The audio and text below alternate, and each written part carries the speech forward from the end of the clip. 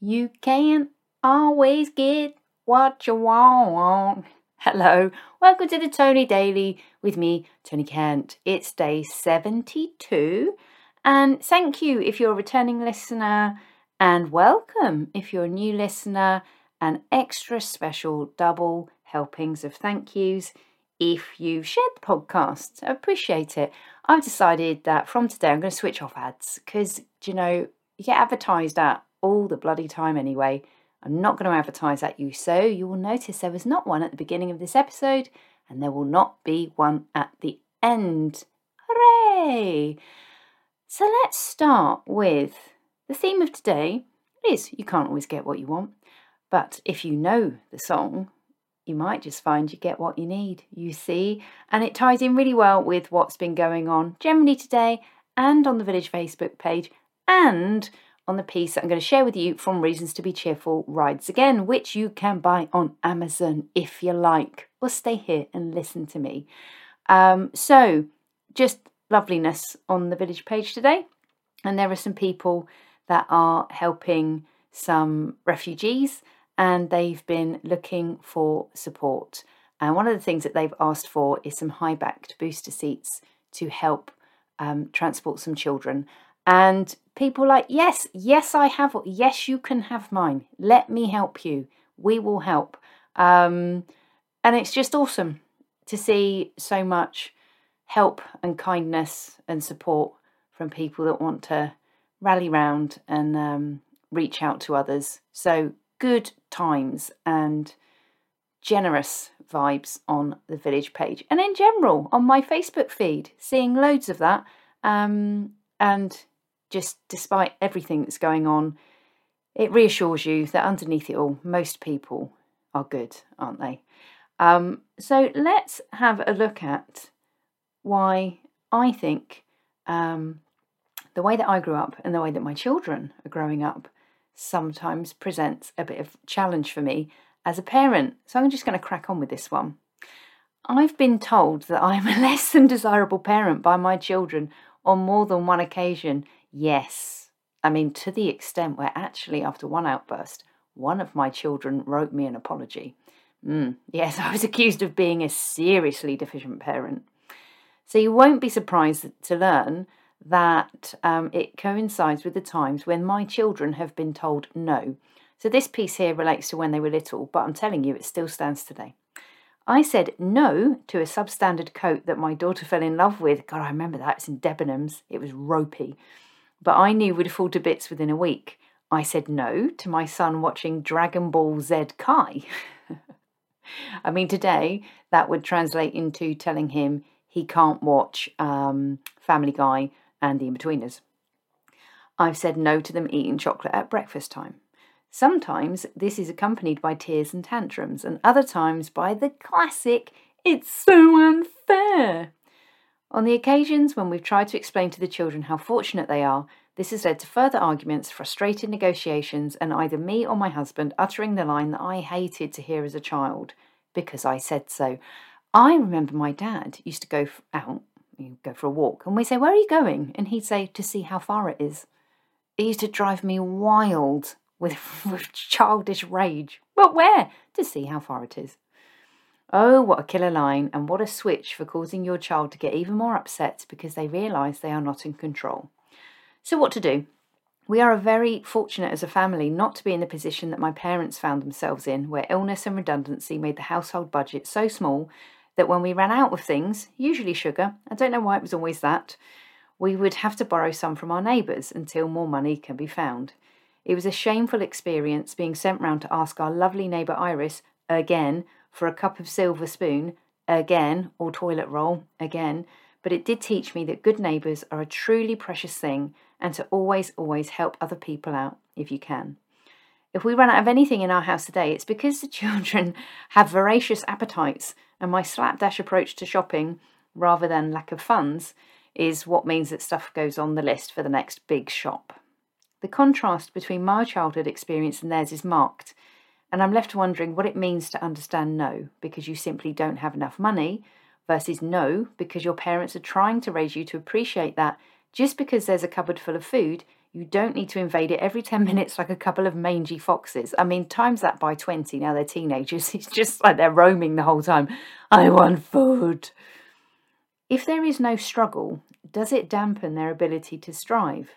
Are we at risk of creating adults that behave like chicks waiting to be fed? It leaves me feeling frequently torn. On the one hand, I want to give the children everything I possibly can. But on the other hand, I desperately want to avoid them turning into Veruca Salt.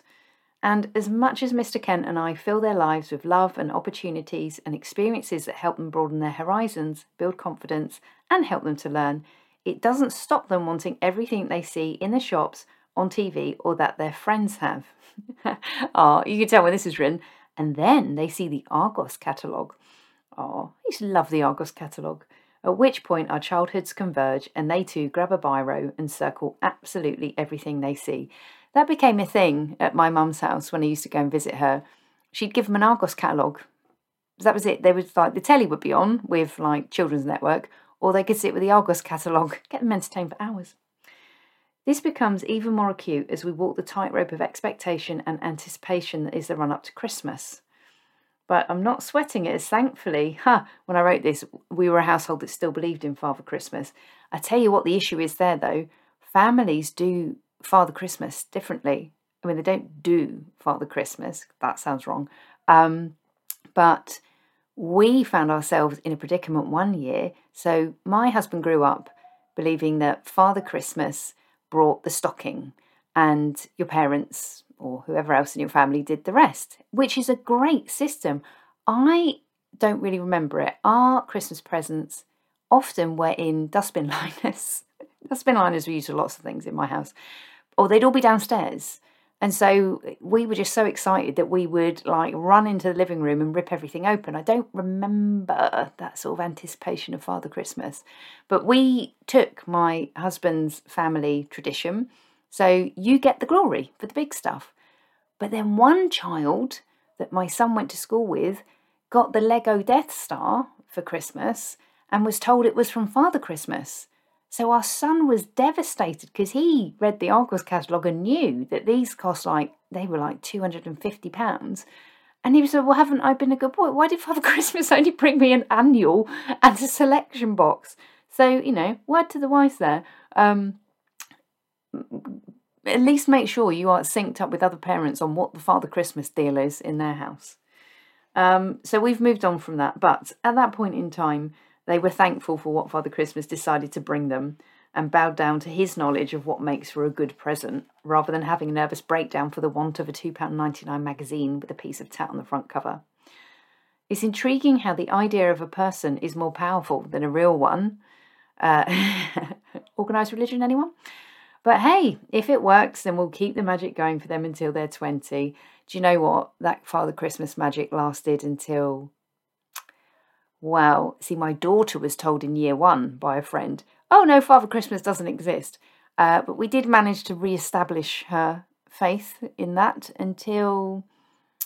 They kind of get it when they're about 9 or 10, don't they? Maybe a bit sooner. They know. And we didn't want our kids to go to secondary school believing in Father Christmas. So, we had to have the conversation. And I do remember our son, when he, finally knew that Father Christmas was just a big lie, his issue was not the fact that Father Christmas didn't exist. He said to us, you've been lying to me for all these years. Just massive, massive liars. You get the classic. The ice cream van song means that the ice cream man has run out. We also, up until recently, told our kids that the hairy bikers were married to each other. They believed it. So anyway, I digress. So what I was saying here really was that, okay, we were happy back then that the man in the red suit took the strain of giving the children what they wanted and the heat if they were disappointed, which was leaving us free to get on with giving them what they need. Yeah. I struggle often with the thought, or the thought plays in my mind a lot, that when you grow up with nothing, when you grow up in difficult circumstances, for me, it meant I realised that nobody was going to do anything for me. So I arranged my own parties for my 16th, 18th and 21st. I paid for my own driving lessons. I paid my rent when I left home. I knew that nobody else would do that for me. And I started working when I was like 13 because I knew if I wanted, to be able to go out, I had to pay for that myself. And actually my daughter works now, but when you don't grow up with struggle, and I wouldn't want my kids to grow up with anything like the situation that I grew up in, which is, the whole part of my life story, I guess. What the reason I do the things I do, apart from taking myself out of a place that wasn't great for me, was to make sure that as and when I had children, they would grow up with financial and emotional security, which is preferential, isn't it, really? But yeah, I wonder, I'd love to hear your thoughts. In missing that element of struggle, does it impact their ability to strive? Answers on a postcard, please. I hope you enjoyed this episode. Maybe something to think about. Get in touch. It's lovely to hear from you. If you want to, get in touch on my socials. On Facebook, it's at Tony J. Kent. And on Instagram, it's at Tony_J_Kent. Thank you for supporting the podcast. I'll be back with you tomorrow, and there's not going to be an advert after this. Goodbye.